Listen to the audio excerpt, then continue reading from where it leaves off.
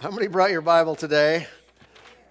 Okay, let's get those out. We want to go to Mark chapter 16. And let's take a moment and pray this morning. Father, we just thank you today for your presence. Thank you for your mighty power, your great love. Thank you for your kindness toward all. Lord, we believe that you're at work in our midst here now. You have a plan and a purpose, not only for our lives and for our church, but even for this service. And so, Lord, may your will be accomplished. Lord, may your word be explained and declared in a way that's accurate and right, precise, yet simple and easy to understand. Thank you for the grace of God that is sufficient and enables us to stand and do the work of God. Thank you for your anointing now that breaks every yoke of bondage and sets the captives free. Thank you for your deliverance and healing and blessing and favor and salvation that you've given us all freely. In Jesus' name, amen. Well, God is good. We are today talking to you about passion points, all right? I want to begin to get into point number 4. We started this, as you can calculate with your very quick minds, 3 weeks ago, discussing passion points, like I said, why we do what we do. And I believe it's important for us not only to do the right thing, but have a good reason for what we do. And sometimes that helps to keep us on track so that we don't find ourselves being engaged in things that aren't necessarily what we're supposed to do. There's a lot of stuff that needs done in the world. There's a lot of activity that Christians can be and churches can be involved with, but not every person is supposed to do everything.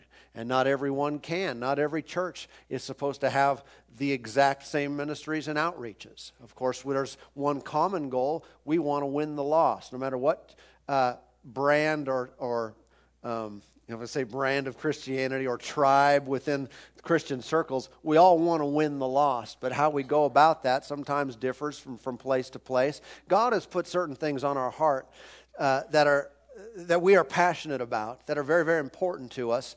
And those things that we value most will oftentimes then drive the various things that we do. It'll determine we're not going to get involved with this, we are going to get involved with this, because it fits within what we believe the Lord has given us as an assignment to emphasize in our ministries. Too many people, I think, today have fallen for the trap of just going through the motions of attending church once a week, but not living out the essential components of the Christian life.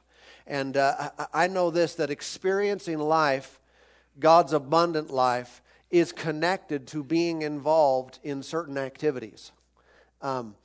We are all inherently, by right of salvation, belonging to the Lord, being in the family of God, we are blessed. Sometimes I think of it like this. If I don't do anything in the sense of hindering the move of God, the blessing of God, then I am, just because I'm born of God, like a magnet for His blessings, His favor, His provision to come to me. All right? From the very moment I made Jesus the Lord of my life, I was born again. Good stuff starts being drawn towards me because I'm His. I have God's DNA. You know, I'm created. I am His workmanship, created in Christ Jesus. We're designed for blessing and good things. We're designed for life. But sometimes through our behavior and our lack of being involved in doing certain things that God has designed us for, we sometimes put up a roadblock for some of that stuff to happen. And our goal, again, our design is to have the abundant life that Jesus came to give to be manifest in our lives. It's resident within every child of God, within every believer. It's resident in your spirit being, okay? But to get that out into our body and into our mind, our thinking, our relationships, our health, our finances, everything we do, sometimes we've got to understand the principles that govern God's life and how it flows and how it works, okay? And so again, I say this. I don't want to get in the rut of thinking the way that this system works is I go to church once a week and then all is well. No. There are vital components to the Christian life that we must have in place. Okay? Some of those, I believe, are what we are passionate about. As we see these things in the Word of God, first of all, you remember week 1, we said that we want to help people become grounded in the Word of God. All right? I'm not going to experience the fullness of God's life without the Word that brings that life. Jesus said, my words are spirit and they are life. I can't just put it off like some have done, saying whenever I have a problem, I just need somebody to pray for me. Someone has got to do something for me. No, God's Word inherently contains my ability or His ability to cause me to overcome. All right? So we need to be those who take high value in hearing and being taught and reading the Word of God.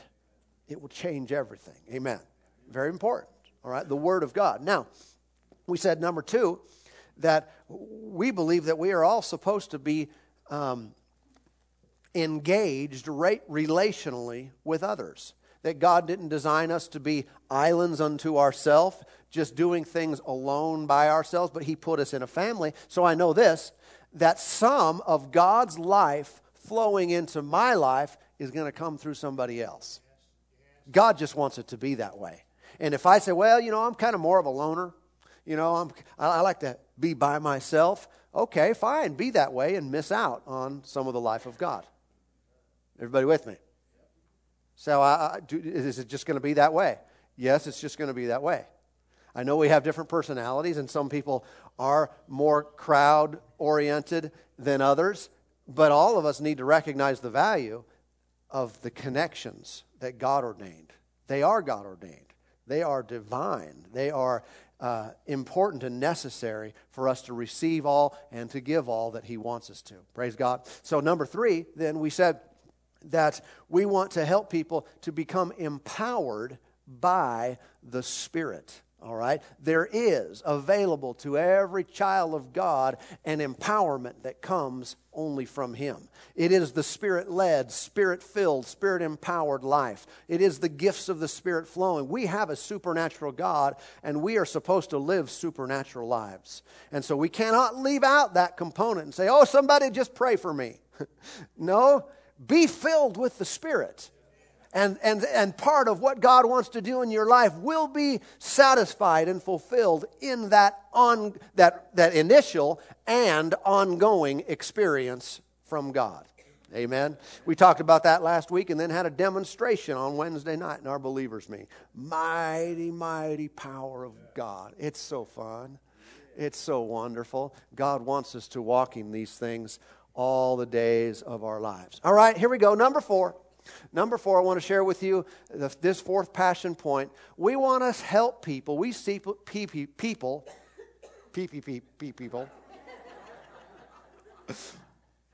pupils, human beings, saved people. We see people becoming activated to reach others. Activated to reach others. Not only grounded, engaged, empowered, but then activated to reach other people in their lives. We must do what the Lord has called us to do.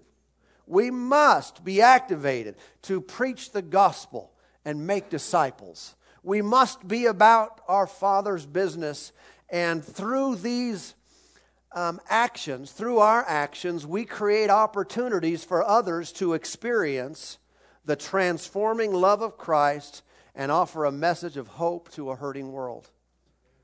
It has become all too common for people to become satisfied and complacent and passive in their walk with God. They receive from the Lord, they are forgiven of their sins, they are washed and cleansed in the blood, they are right with God, and they sit on their rear ends and do nothing. And God did not design us to be doers of nothing. But He created us to be doing, to be active, to be involved, to have a part to play in God's kingdom. Amen. Everybody with me so far? All right. And the word active just simply means to make active, or to activate, I should say. The word activate means to make active or operative.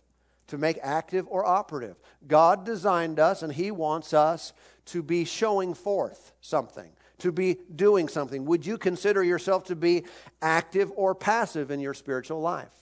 Are you doing something? I don't mean are you something, because you are something, right? He made us something special. He created us something special. But what are we doing? Amen. That's a good question for us. I want to show you this today in a nice physical way.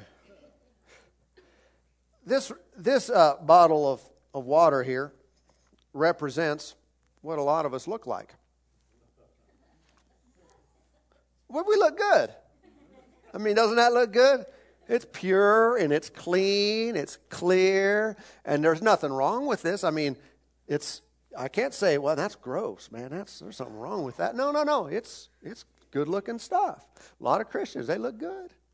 I mean, they come to church and they look good. And there's something right about you. There's something good happening in your life. But beyond that, I mean, it's not really doing much. I mean, it just kind of looks good on the shelf. It just kind of looks good sitting there. It looks pure and clean, but not a whole lot of activity. And I kind of think the Lord designed us for more than just sitting and looking pretty. Just looking good. The Lord wants action. He designed us to accomplish, to get some things done. And so I want to open this up. You know what? I'm lacking something. Usher, quick. Let me let the fizz come out of it so it don't overflow. Okay. Thanks. I forgot my vital... Whoa.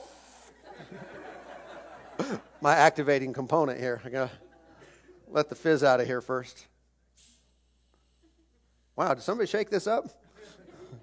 Okay, we're good to go. Anyway, it still looks good.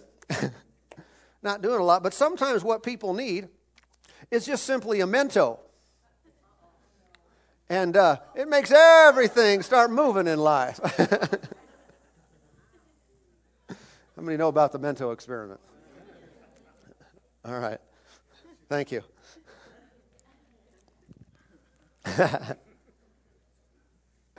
See, when someone is active, when someone is actively doing something, it's noticeable. It'll grab your attention. I mean, it looked good before, but when you look good to do good, take it from just being something to doing something with what they're being, it changes the complete outlook and the complete representation that their life is. And so, would you consider yourself to be like a change agent? Would you consider yourself to be active or passive? Is the church that you attend better off because you're here? Or is it like, well, I don't even know if they'd know if I was gone. Well, that would be a problem, I think. Huh? But oftentimes the person who thinks that way, they think nobody cares.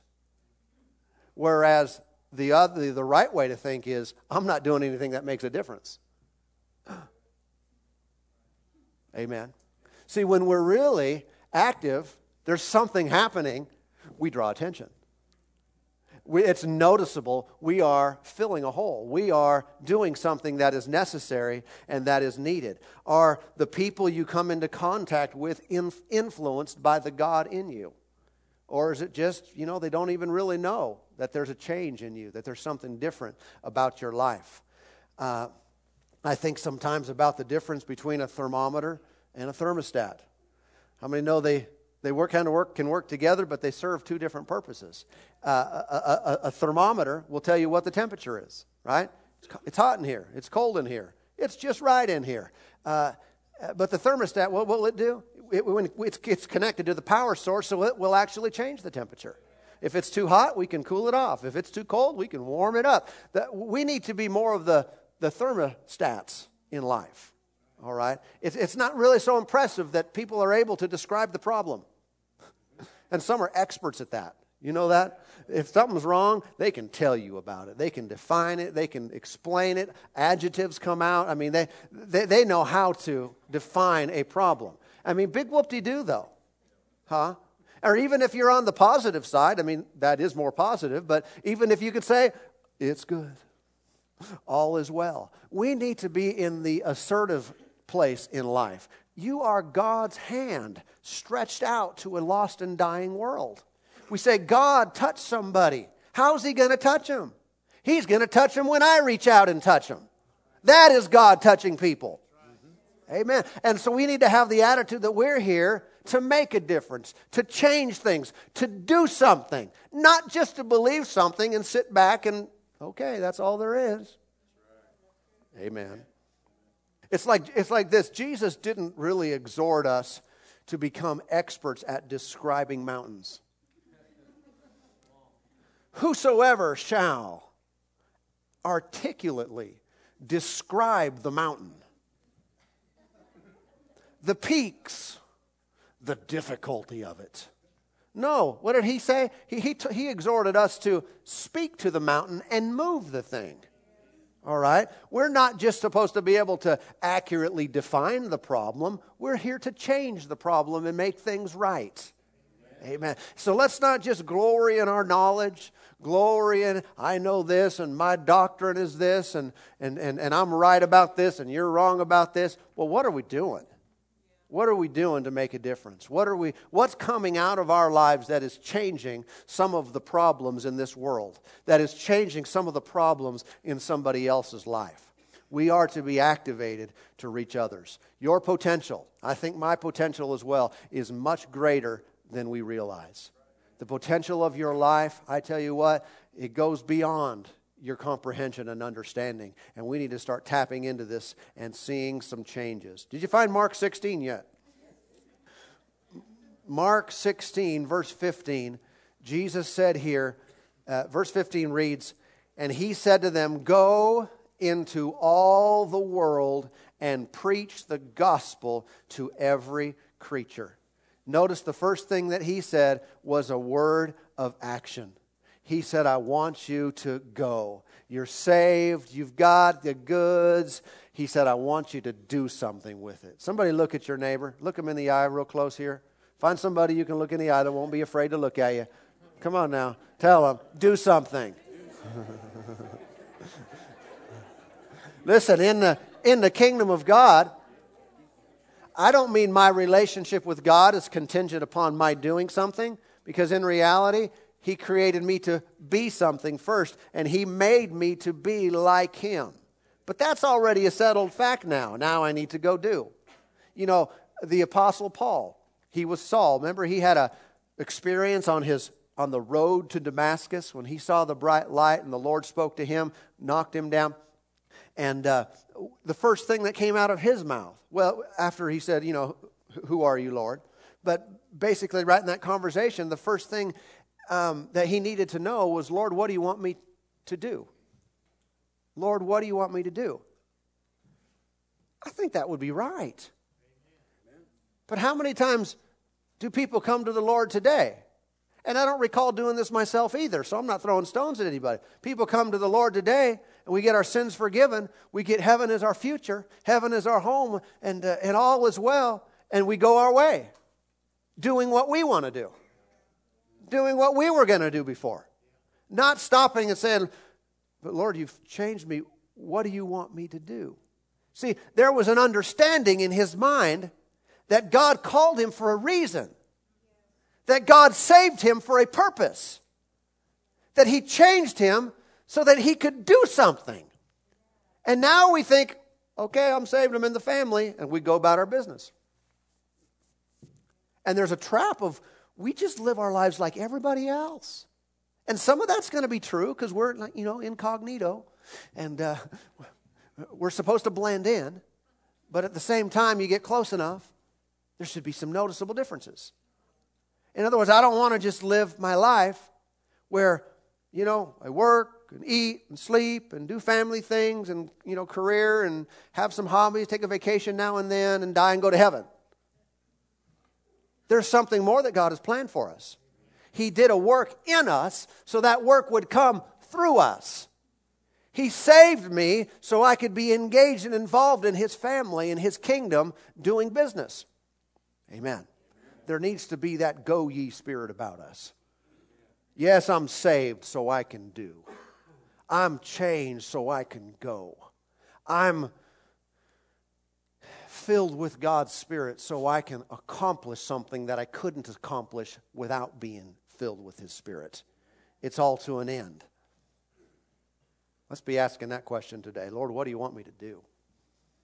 What do you want me to do? What have you called me to be? Yes. Who am I in Christ? Yes. And Lord, what do you want me to do? Does He want you to do something? Listen now, everybody with me.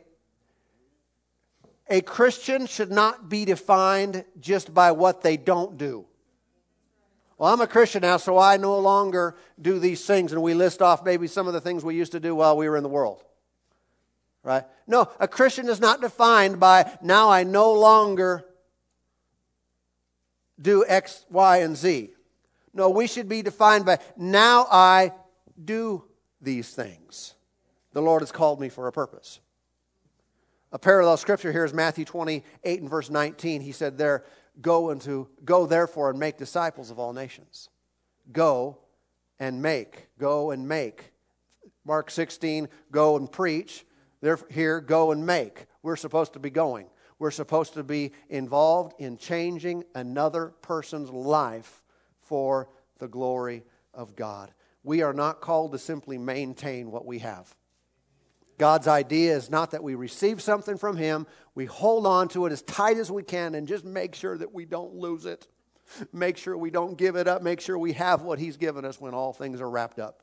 That's not His idea. All right? Let's go over to Matthew 25. The Lord places a high value on fruitfulness. A high value on getting a return on His investment.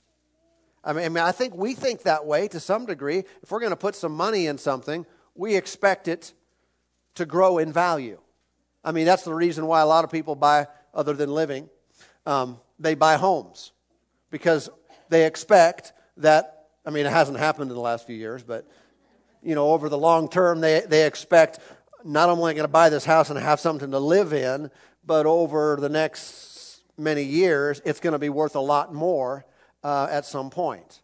Well, the Lord likewise looks to us. He invests things in us so that they can grow, so that they can produce, so He gets a return. All right, it's not His idea. I'm going to give this to you. I just want you to hold on to it for me. Hold on to it for me and give it back to me. No. Give it back to me increased. And Jesus taught this parable here in Matthew 25 called the parable of the talents.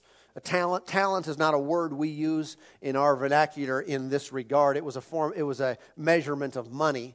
Okay, but he told this story about this man who traveled to a far country and he left his goods with his servants. And to one guy, he says he gave him 5 talents. Another guy, he gave him 2. And a third guy, he gave him 1. He said it was according to their ability, what they were able to handle and deal rightly with. Of course, he came back. The guy whom he gave 5, what did he do? He doubled it.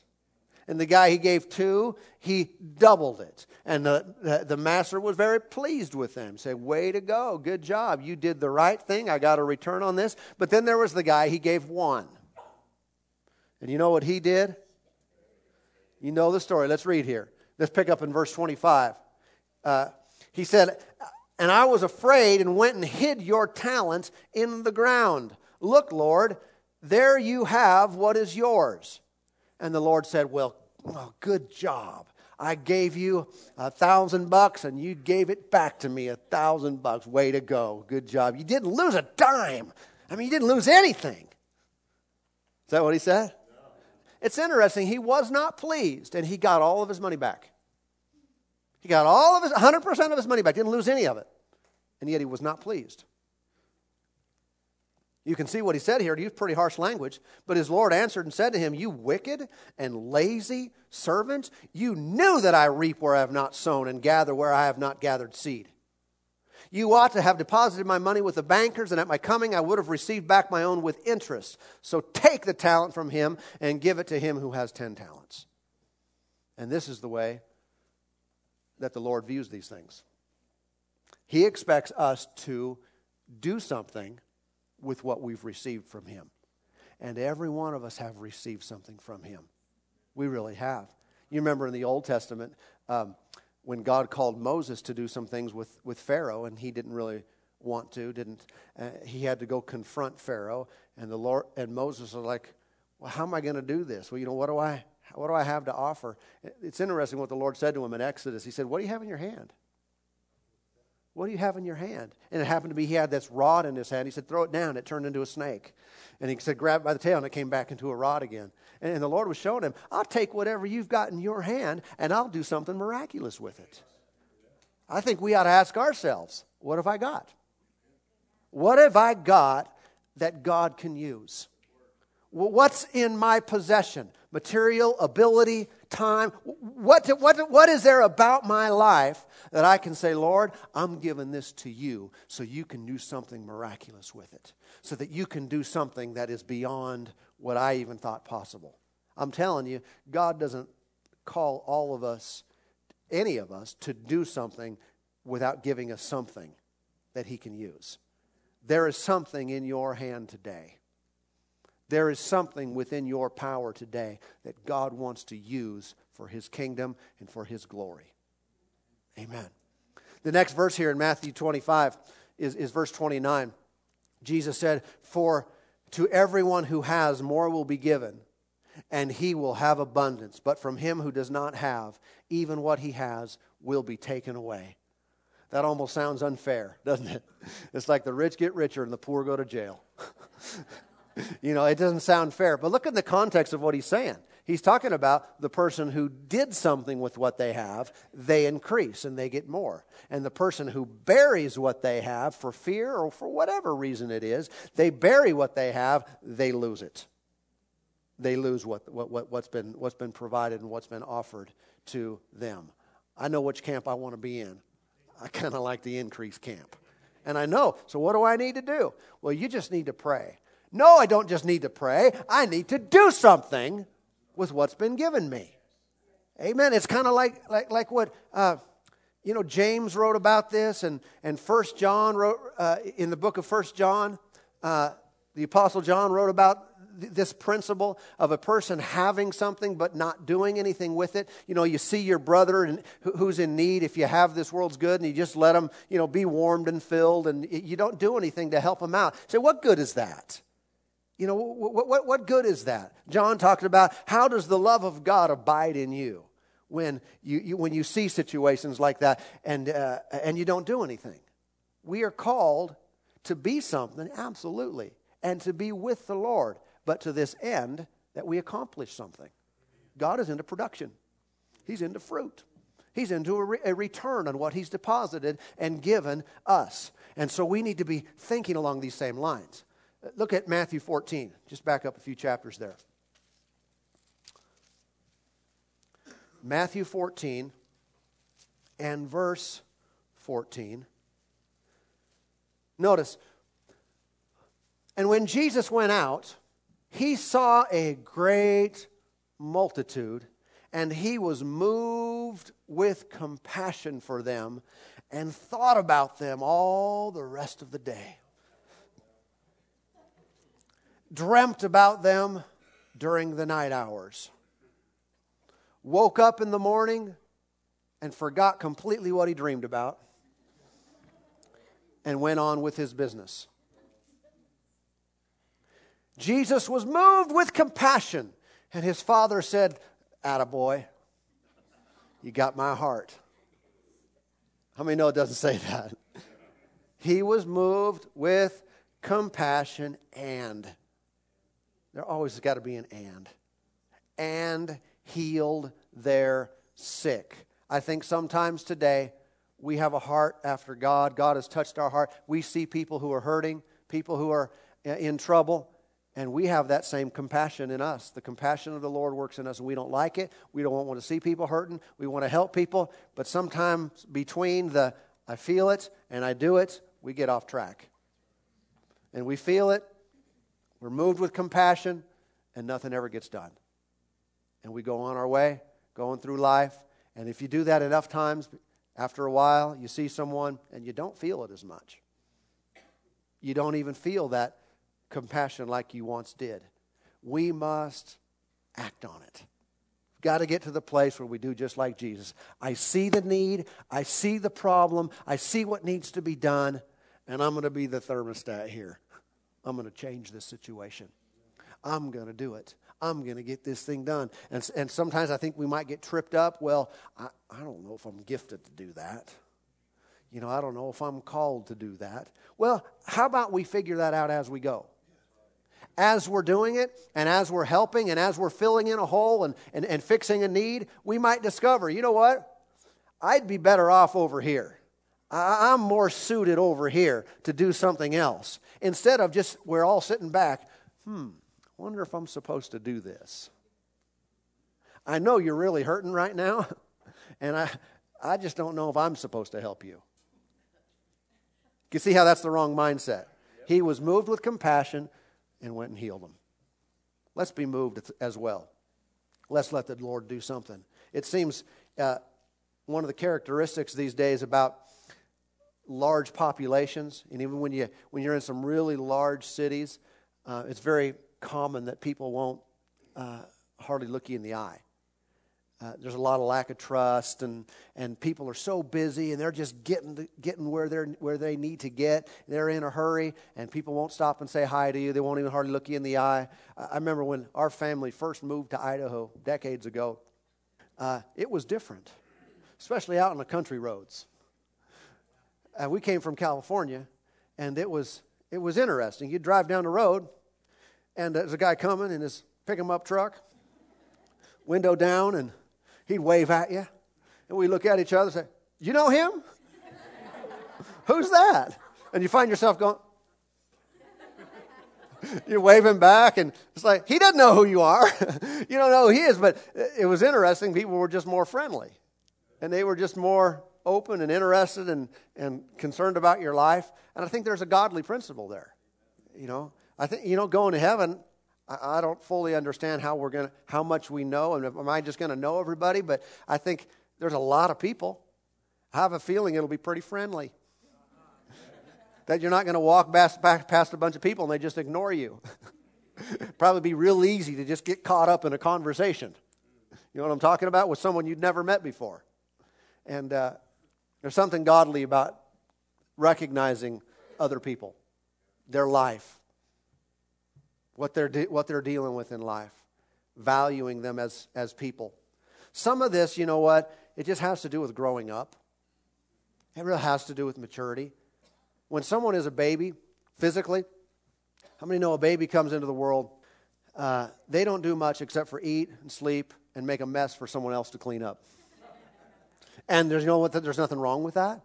I mean, that's just where they're at. You got the 3-month-old, you're not getting on little Jimmy's case, saying, Jimmy, when are you going to start contributing? You are a part of this family, and you need to start carrying some weight. No, at that stage in life, that's the only thing they're supposed to do, right? Likewise, that's true spiritually. How many know when someone first gets saved, the best thing they can do is just receive the implanted Word of God. Just be taught the principles of God's kingdom. Do a lot of eating. But how many know, just like little Jimmy, if he's 5 years old, 10 years old, 15 years old, and all he does is eat and sleep and make a mess? There's a problem with that kid. That kid needs a little teaching. Needs a little something, right? Needs a mento. We need some activity in that child's life. We need something to be happening in that child's life instead of just being on the receiving end. Can anyone see the spiritual parallel here? Yeah. Again, when someone's first born again, they need a lot of teaching. They need to do a lot of eating at first. But after a little while, you know what needs to happen? They need activity. That is part of the complete package of someone who walks in and experiences the life of God. It doesn't just flow to them, it flows through them. There must be an outreach from their life into the life of somebody else, lest we turn into a swamp. See, I don't want to dry up and not have an inflow of God in my life at any point, but I also don't want to be plugged up to where it's flowing in and not flowing out, and I just stink. And I'm telling you, this is not a pretty picture, but there are a lot of Christians in our world today, in our country today, they just think the summation of my walk and relationship with God and Christianity is I come to church and I listen to a message and I get taught and that's it. But you're a swamp, man. There needs to be an outflow from your life. That's when things really get good. That's what we're designed for. Amen. And so we're supposed to be productive members of a family. We seek a church here. I don't have any desire to have just a full house of people, good looking, good looking people that just sit. What we're doing now is the summation of their Christian walk. That's not the picture I see. That's not the vision I have. But I see people actively engaged in the work of God, in their jobs, in their homes, out in the community, of course in the church as well as we serve one another. But this is a picture of what God has designed. All right, we are to be activating in reaching other people for Him. Amen. How do we do this on a real practical level? Okay, just like we've shown you in each of these values over the last few weeks. Some of the things that we have in place around here are based on this concept that we're not just supposed to be on the receiving end, but we have programs around here like One by One, which started with a sermon series I did, a teaching series about 1.5 years ago, and we continue to this day praying for the lost and reaching out to bring them in. I'm doing what I know to do at this point, and that's increasingly growing, thank God. But to equip and enable people to reach their family and friends. And one of the things I know is that whole one by one program. It's personal evangelism and discipleship. We've put in place programs where you can walk someone through the early stages of their Christian life. And whether you do that's up to you. But there you go. It's why we have healing teams. We believe in reaching out. We have teams that go into the city and the hospital and the nursing homes, minister here in the services. They've been equipped and empowered to minister healing to the sick and oppressed.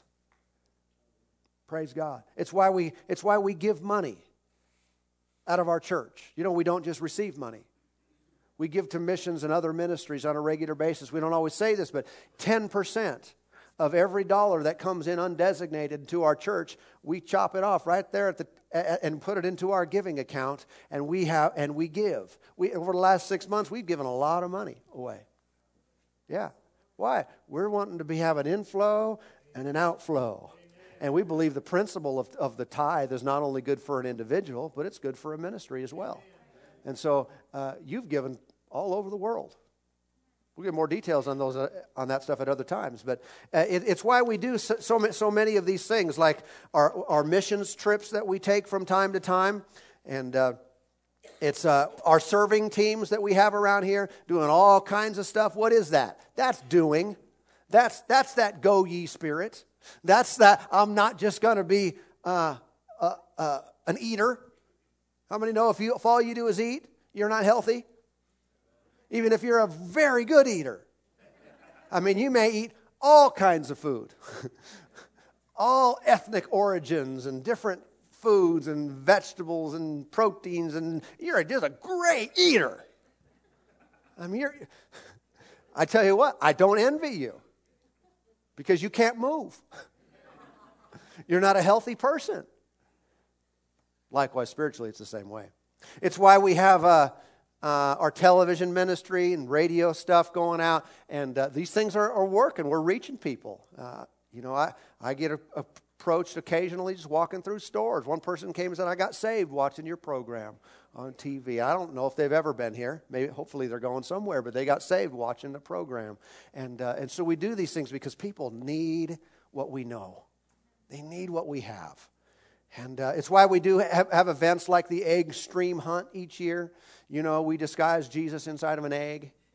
and for the kids to come. And it's an outreach into our community to share the gospel with them based on these things. We have the Vacation Bible School in the summer designed, and we get kids every year that come in. They don't go to church. Their families don't go to church, but they'll drop them off to get rid of them for a morning. Every day through the week, and they get Jesus, Jesus, Jesus, Jesus, and it's a great thing. It's why we have benevolence ministries and reaching and helping people who are struggling in material ways. Why we have our healing meetings every month, and we lay hands on the sick. We're ministering and reaching out to people who are sick.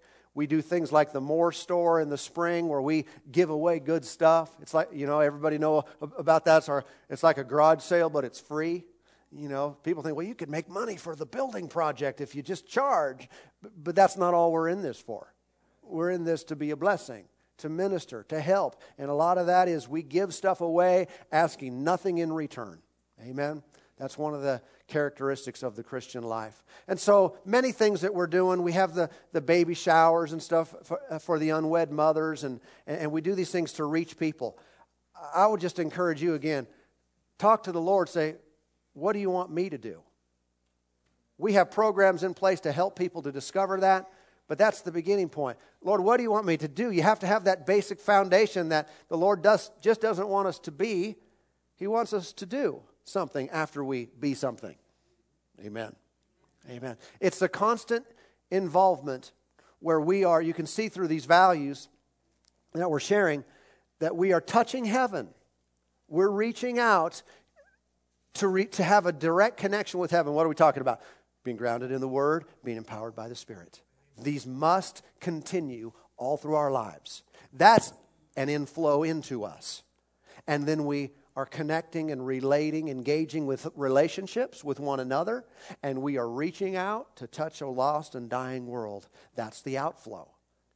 I can never have just one or the other, otherwise it won't work. Inflow, swamp. All outflow, dry up. But a good inflow and a good outflow, that's the life of God. Amen. That's the way God designed us. It's the way He intended for us to live. And this is a powerful way where we can affect lives for eternity. Amen. Amen. Father, we just love You today. We thank You for doing a work in us, helping us to see, helping us to recognize what You've called us to be, helping us not only to know who we are and what we have, but Lord, helping us to know what we've been assigned to do, what our place is in the family of God, in the kingdom of God, and in Your army. Lord, we've got a mission. We've got some things we need to get done. You've got some plans that need to be accomplished. The time is short. The days are few, and we are in these last days with something to do. Lord, You've called us and appointed us. You've graced us and anointed us to go forth in power, in Your name, to declare and proclaim of all that You are and all that You have done. So, Lord, we offer ourselves as vessels You can use. Lord, this is not forced upon us, but this is what we choose. We choose to live for You. We choose to obey. Lord, we choose to go forth, not be ashamed, but open our mouths and say that Jesus is alive, that Jesus loves You, that Jesus has given His life that all might come in. Lord, we thank You. We praise You for doing a work in us now. And we thank You not only give us an assignment, but You show us how. And today we yield to You. Today we listen to Your voice. Lord, today we offer ourselves. Today we go forth to be doers of the Word, to be goers, to be those who move and are activated to serve. Thank You for the work of God in us now. We give You all the glory, we give You the praise, and we magnify Your name. Thank You, Lord. Thank You, Lord. We give You the thanks. We give You the praise. What a good God You are. What a faithful God You are. Thank You, Lord. Thank You, Lord.